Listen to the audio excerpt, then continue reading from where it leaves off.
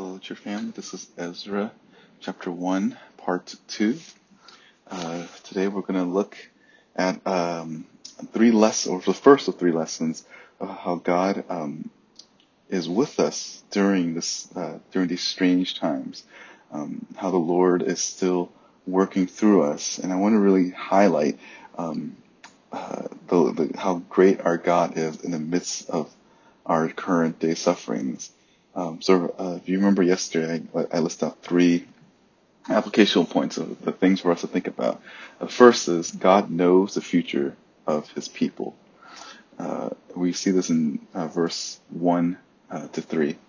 I'm just going to read through it again just to kind of refresh our mind on what's going on here.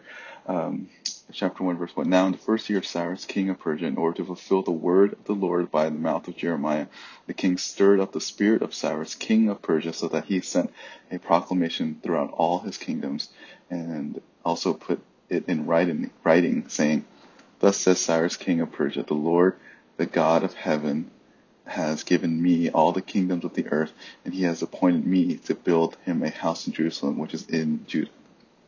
We'll stop right there. You'll notice, as I mentioned yesterday, this is the first year of King Cyrus. I said this was around October 12th, 539 BC, and this is only 2 weeks after the Persians just took over and destroyed the Babylonians. And I mentioned how this was a fulfillment. I mean, the name dropping of Cyrus is from Isaiah 44, verse 28. And that was 200 years before Cyrus came into play. And then in the next part of this verse, in order to fulfill the word of the Lord by the mouth of Jeremiah. This is where I'm going to take some time to actually look through it. If you're just listening and you don't have your Bible, that's okay. I'll just read to you the reference that he's talking about. Like when did Jeremiah talk about this? And again, I know and I understand how our Bible is arranged. But like I said yesterday, the major prophets would actually be before the book of Ezra. So that's why I'm like moving forward in the Bible. That's just the way that's arranged. The way the Bible's arranged is not it's not divinely inspired. It's just categorized based on in our mind, the Western mind, Western type thinking, because we think of things more linear and we try to keep things separate in that way. But anyways, this is just the major prophets here. So Jeremiah 25, verse 8 to 11, it says this: Therefore, thus says the Lord of hosts, because you have not obeyed my word, behold, I will send and take all the families of the north, declares the Lord. And I will send to Nebuchadnezzar, king of Babylon, my servant, will bring them against this land, against its inhabitants, against all these nations round about. And I will utterly destroy them and make them a horror and a hissing and an everlasting desolation.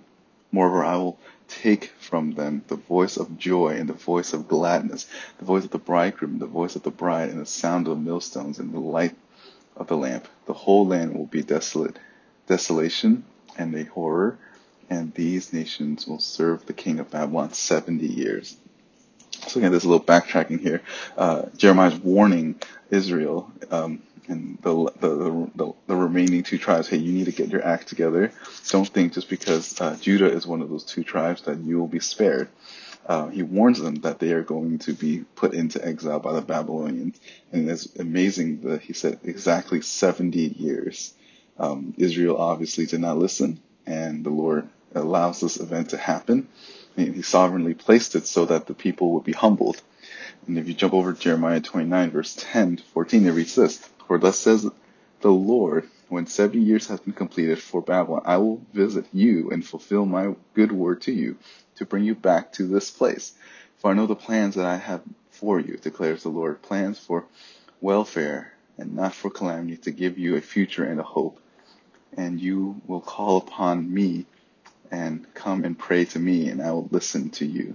You'll seek me and find me when you search for me with all your heart. I will be found by you, declares the Lord, and I will restore your fortunes and will gather you from all the nations and from all the places where I have driven you, declares the Lord, and I'll bring you back to the place from where I sent you into exile. Again, this is a reference of the 70 years. Jeremiah has prophesied this. They fail to listen, and the downfall happens, and then now we see it fulfilled after the 70 years. Again, 2 weeks after the Persians beat the Babylonians, Cyrus allowed this to happen. And it says the Lord stirred up the spirit of Cyrus. So in a sense, it was God working through him, and at the same time, Cyrus had this desire to do the same thing. This is that balancing act between human responsibility and God's sovereign will, and I think it's both.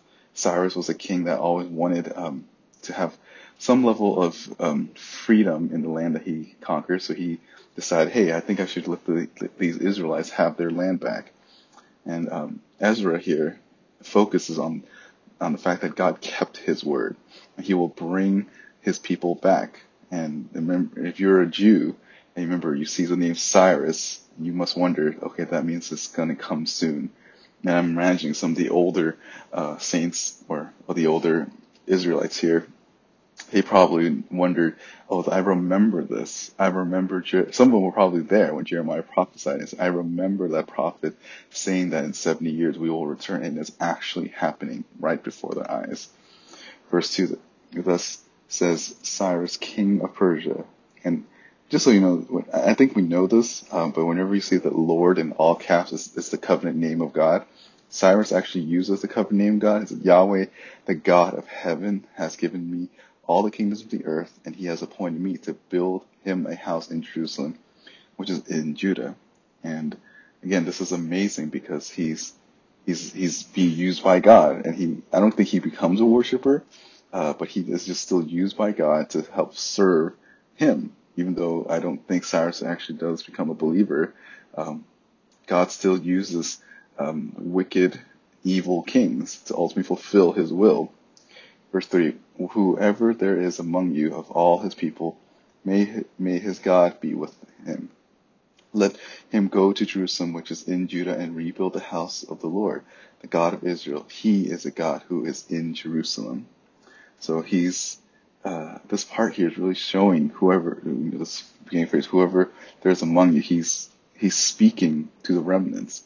He's speaking to them, and it's really God using Cyrus, and he's saying that he hasn't forgotten them, and he hasn't abandoned them. That the things that has been said before, this prophecy of 70 years, and letting them suffer and be humbled for 70 years, and then bringing them back.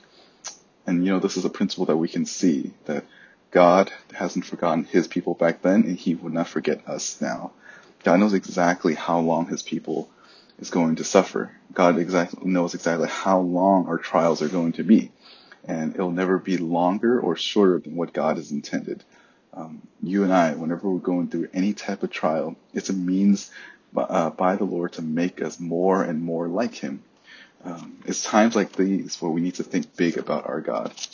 And because if we think little about our God during these types of sufferings and trials, we'll eventually trust and put our trust in other things. But it's during these times, during the hardest times in our lives, during the time when there is the most conflict, that's a time where things are never certain. We need to have our absolute certainty in the Lord. We need to think big about our Lord. I'm just going to walk through some text. Genesis 50 verses 20. This is a famous verse. For as for you meant evil against me, but God meant it for good in order to bring me this present result, to preserve many people alive. Again, this is Joseph at the end, after he suffered years of just being in Egypt. He realizes that looking back, he sees God's goodness. For us, we don't have to go through trials to know that God is good. We can just look to Scripture and see how he's been faithful throughout the Old Testament and in the New Testament. We can lean into this God because the Bible is a testimony of who God is. Deuteronomy chapter 8, verse 2. You shall remember all the way which the Lord your God has led you in the wilderness these 40 years, that he might humble you, testing you to know what was in your heart, whether you would keep his commandments or not. See, trials are often a good indicator, and it's really the best way to show what you really love. There are probably a lot of you that are listening that has just continue to endure and hold on to Christ. But I'm pretty sure there are some that because of this pandemic, because of what's going on, see it as an opportunity to kind of leave the church. They don't have any desire for the Lord to begin with. Now this just trial just reveals where they put their priority, and their love is not in the Lord. Zechariah chapter 13, verse 9. And I will bring the third part through the fire, refine them as silver is refined, and test them as gold is tested. They will call on my name, and I will answer them. And I will say, they are my people. And they will say, the Lord is my God. Trials does that. It makes you refine. It makes you grow. It makes you more mature in the faith. Romans chapter 5, verse 34. And not only this, but we also know that we also exult in our tribulations, knowing that tribulation brings forth perseverance, and perseverance, proven character, and proven character, hope. And hope does not disappoint, because the love of God has been poured out within our hearts through the Holy Spirit who was given to us. See, we have to understand that trials, it causes us to grow. It makes us more like Him. It makes us it makes us take off the things that doesn't matter. And it really should redirect our hearts to Him. Romans 8:28. This is a verse that I quote often. And we know that God causes all things to work together for good to those who love God and to those who are called according to His purpose. We understand that if we know that God uses all things for our good, for His glory, and we know that His glory is also our good, then they're synonymous. That means that whatever He lets us go through in our life is for our good, because it will bring Him glory. 2 Corinthians chapter 4, verse 15 to 17. For all things are for your sake, so that the grace which is spreading to more and more people may cause the giving of thanks to abound to the glory of God. Therefore, we do not lose heart, but though our outer man is decaying, yet our inner man is being renewed day by day. For momentary light affliction is producing for us an eternal weight of glory far beyond all comprehension. Paul understands this, that every time he sees a trial, he understands it's making the inner man grow. It's strengthening him. It's making him more dependent on the Lord. It's making him more godly. Just a few more verses for us to think about, just so that we can hone in on this reality that God is using trials for our good. James chapter 1, verse 3 to 4. We know this. Consider all joy, my brethren, when you can encounter various trials, knowing that the testing of your faith produces endurance. And let endurance have its perfect result, so that you may be perfect and complete, lacking in nothing. Part of a reality of living in a fallen world is that you will suffer.